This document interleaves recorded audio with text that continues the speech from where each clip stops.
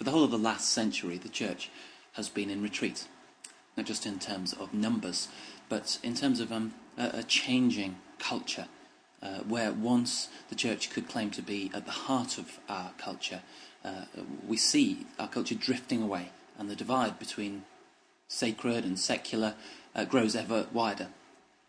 It increasingly feels like this is a country where it's hard to be a Christian, because there are many forces which seem to be opposed to it, whether that be the sort of intellectual climate, the forces of secularism and rationalism and science, which seem to be used as tools against religion, or whether it's the forces of, say, political correctness, which increasingly seem to legislate that there can be no distinction between Christians and others, so that schools who want to employ simply Christian teachers will find themselves with the law against them. There's the irony of the intolerance of the pluralism, which is the norm, which now means that it's almost unacceptable to claim that Christianity has anything exclusive about it. And perhaps, too, there's that sort of bland repackaging of Christianity which makes it simply a self-help tool, just another product to make an individual's life better without it having any real impact on our society or the way that we live out our lives together.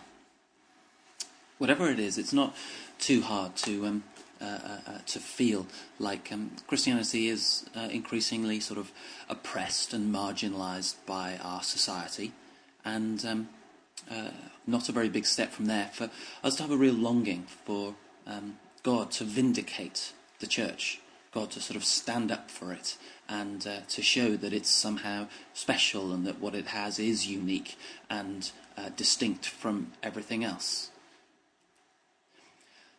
But if you've ever had those sort of feelings, it isn't too hard for you to understand how the Jews of Jesus' day felt.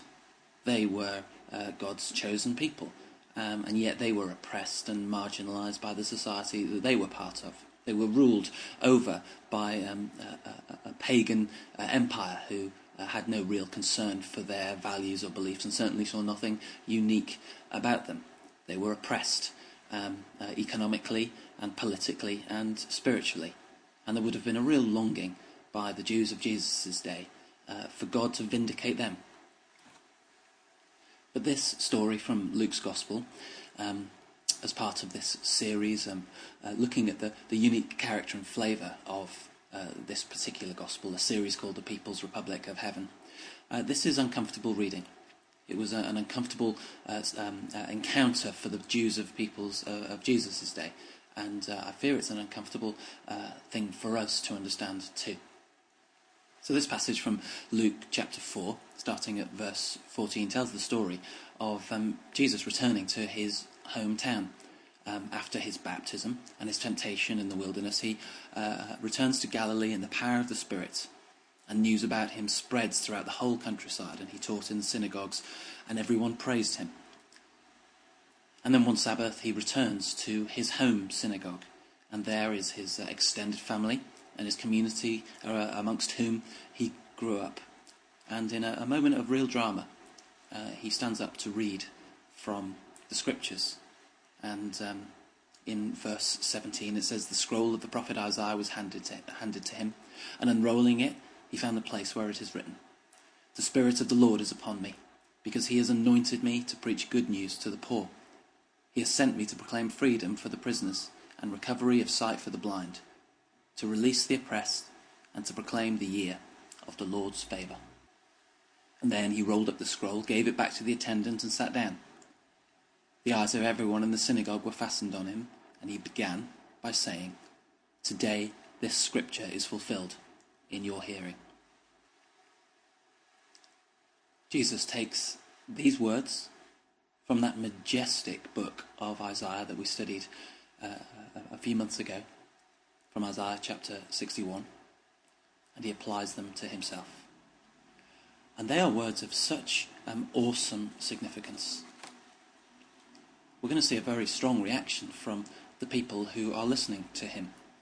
And in order to understand that, we need to understand something of the significance of the words that he said. He says, the Spirit of the Lord is upon me. Now we take for granted this idea of God putting his Holy Spirit upon people. Post-Pentecost, the church has been able to speak about the Holy Spirit being given to anyone and everyone. But that's not how it was in the Old Testament, and certainly not at Jesus' day. The Spirit was only really given to people of great significance. They were kings, or prophets, or high priests, and it was an indication of someone who was of prime significance in the purposes of God. Next he says that because he's anointed me. Anointing, again, is one of those signs of kingship. When King David was made king, precious oils were poured upon him, and it was a sign of anointing, of being chosen. Jesus is claiming these messianic phrases, these words which indicate being the chosen one of God, and of course applies them to himself. And what's this chosen one going to be? What's this Messiah going to do?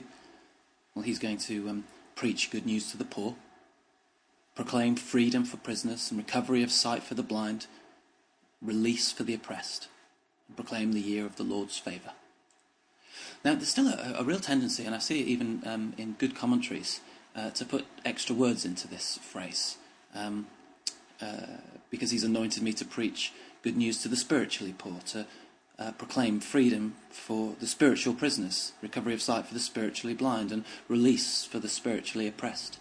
Now, it's not that this doesn't have spiritual implications, but I think that's a bit lazy. And if you were with us through the Isaiah series, you'll have seen that the scope of the kingdom of God, which was prophesied there, wasn't simply a spiritual kingdom. It was a restoration of the whole of humanity and society, of economics and politics. It was a restoration of creation to reflect the way God had created it to be. And we together have been learning to look once more at what the kingdom of God actually is all about, the scope of this kingdom. We've had to be learning to move beyond the understanding simply of personal salvation and recognise that God's kingdom has implications for the whole, not only of our lives, but of our society and of our world. It's a wonderfully majestic picture of God's plan and intentions. And the phrase which absolutely convinces me of that is this phrase at the end, that he has come to proclaim the year of the Lord's favour. Now, the year of the Lord's favour is not an abstract term. It points to an Old Testament concept, one which is quite well known, but in reality was never actually put into practice. It's the concept of Jubilee. It was set in place for that new nation of Israel when they entered the Promised Land. It was a land where the land was split up fairly so that everybody had enough, that nobody was poor, and Jubilee was the thing that was intended to keep it that way, so that over the course of every 50 years, if people had to sell their land and had got into debt or even had to sell themselves into slavery, that once every 50 years, Jubilee would be proclaimed. And everything would be reset to how it was. The slaves would be set free again. Those who were poor would have their land restored to them. It's a beautiful concept and deeply challenging. And what, of course, I think is most significant about it is Israel could never put it into practice. They could never give up their wealth. They could never, for the sake of God, reset things to how they were supposed to be. And I'm really taken with this concept. This is a beautiful picture of what the gospel and what the kingdom of God is all about. It is the proclamation of Jubilee. It is that concept which never could happen, put into reality. And it has implications on the whole of our lives. When we proclaim the kingdom of God, we are proclaiming Jubilee. I think it's interesting that we can understand this concept of Jubilee when it's applied to our moral life. We're Christians, we understand that our sin is forgiven, not based on anything that we've done, but based on the grace of God. We are sinners saved by grace. And that's the Jubilee principle. Nobody earns anything, nobody has any right to anything, but the grace of God overflows so that we find forgiveness. But of course the Jubilee principle doesn't simply apply to forgiveness. It applies to every aspect of life, our economics, the way we treat the poor and the marginalised. And though we can understand how it works in terms of forgiveness, we find it very hard to apply it to anything else. An American theologian said that the taboo subject in American Christianity, and I suspect there's some truth here too, the taboo subject is not sex, nor is it politics, but it's economics. The one thing that cannot be questioned is capitalism. And the concept of Jubilee does just that.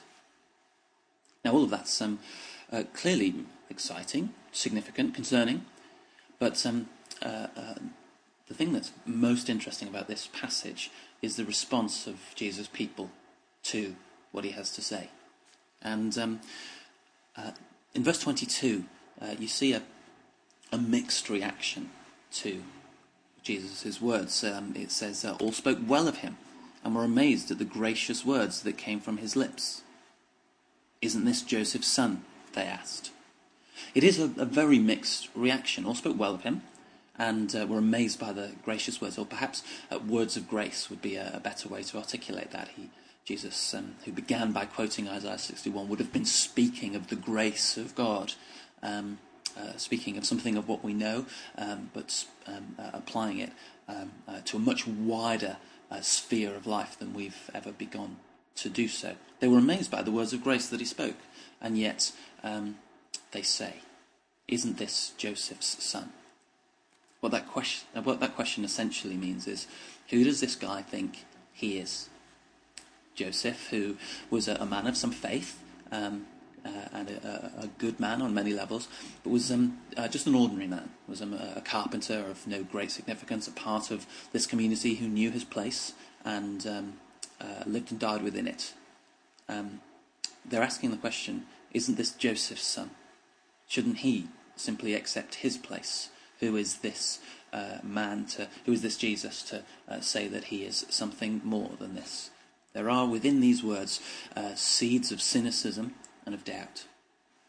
And Jesus' response to them is strong, but also reveals that he never really imagined that he was going to be accepted as who he was by his hometown.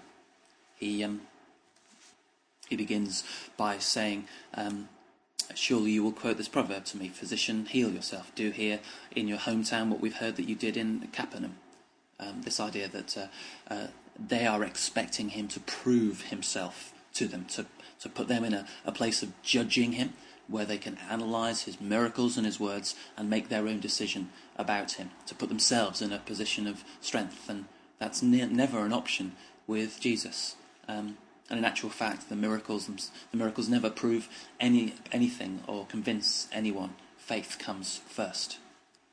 But the crunch comes. The climax of this story is when Jesus reminds them of two stories from their own history. He tells them stories of Elijah and Elisha, two of the great prophets of the Old Testament. Two prophets who, ironically, were never really accepted by their own people. And in telling these stories, Jesus clearly aligns himself with them. He puts himself on a level with them, provocative as that is.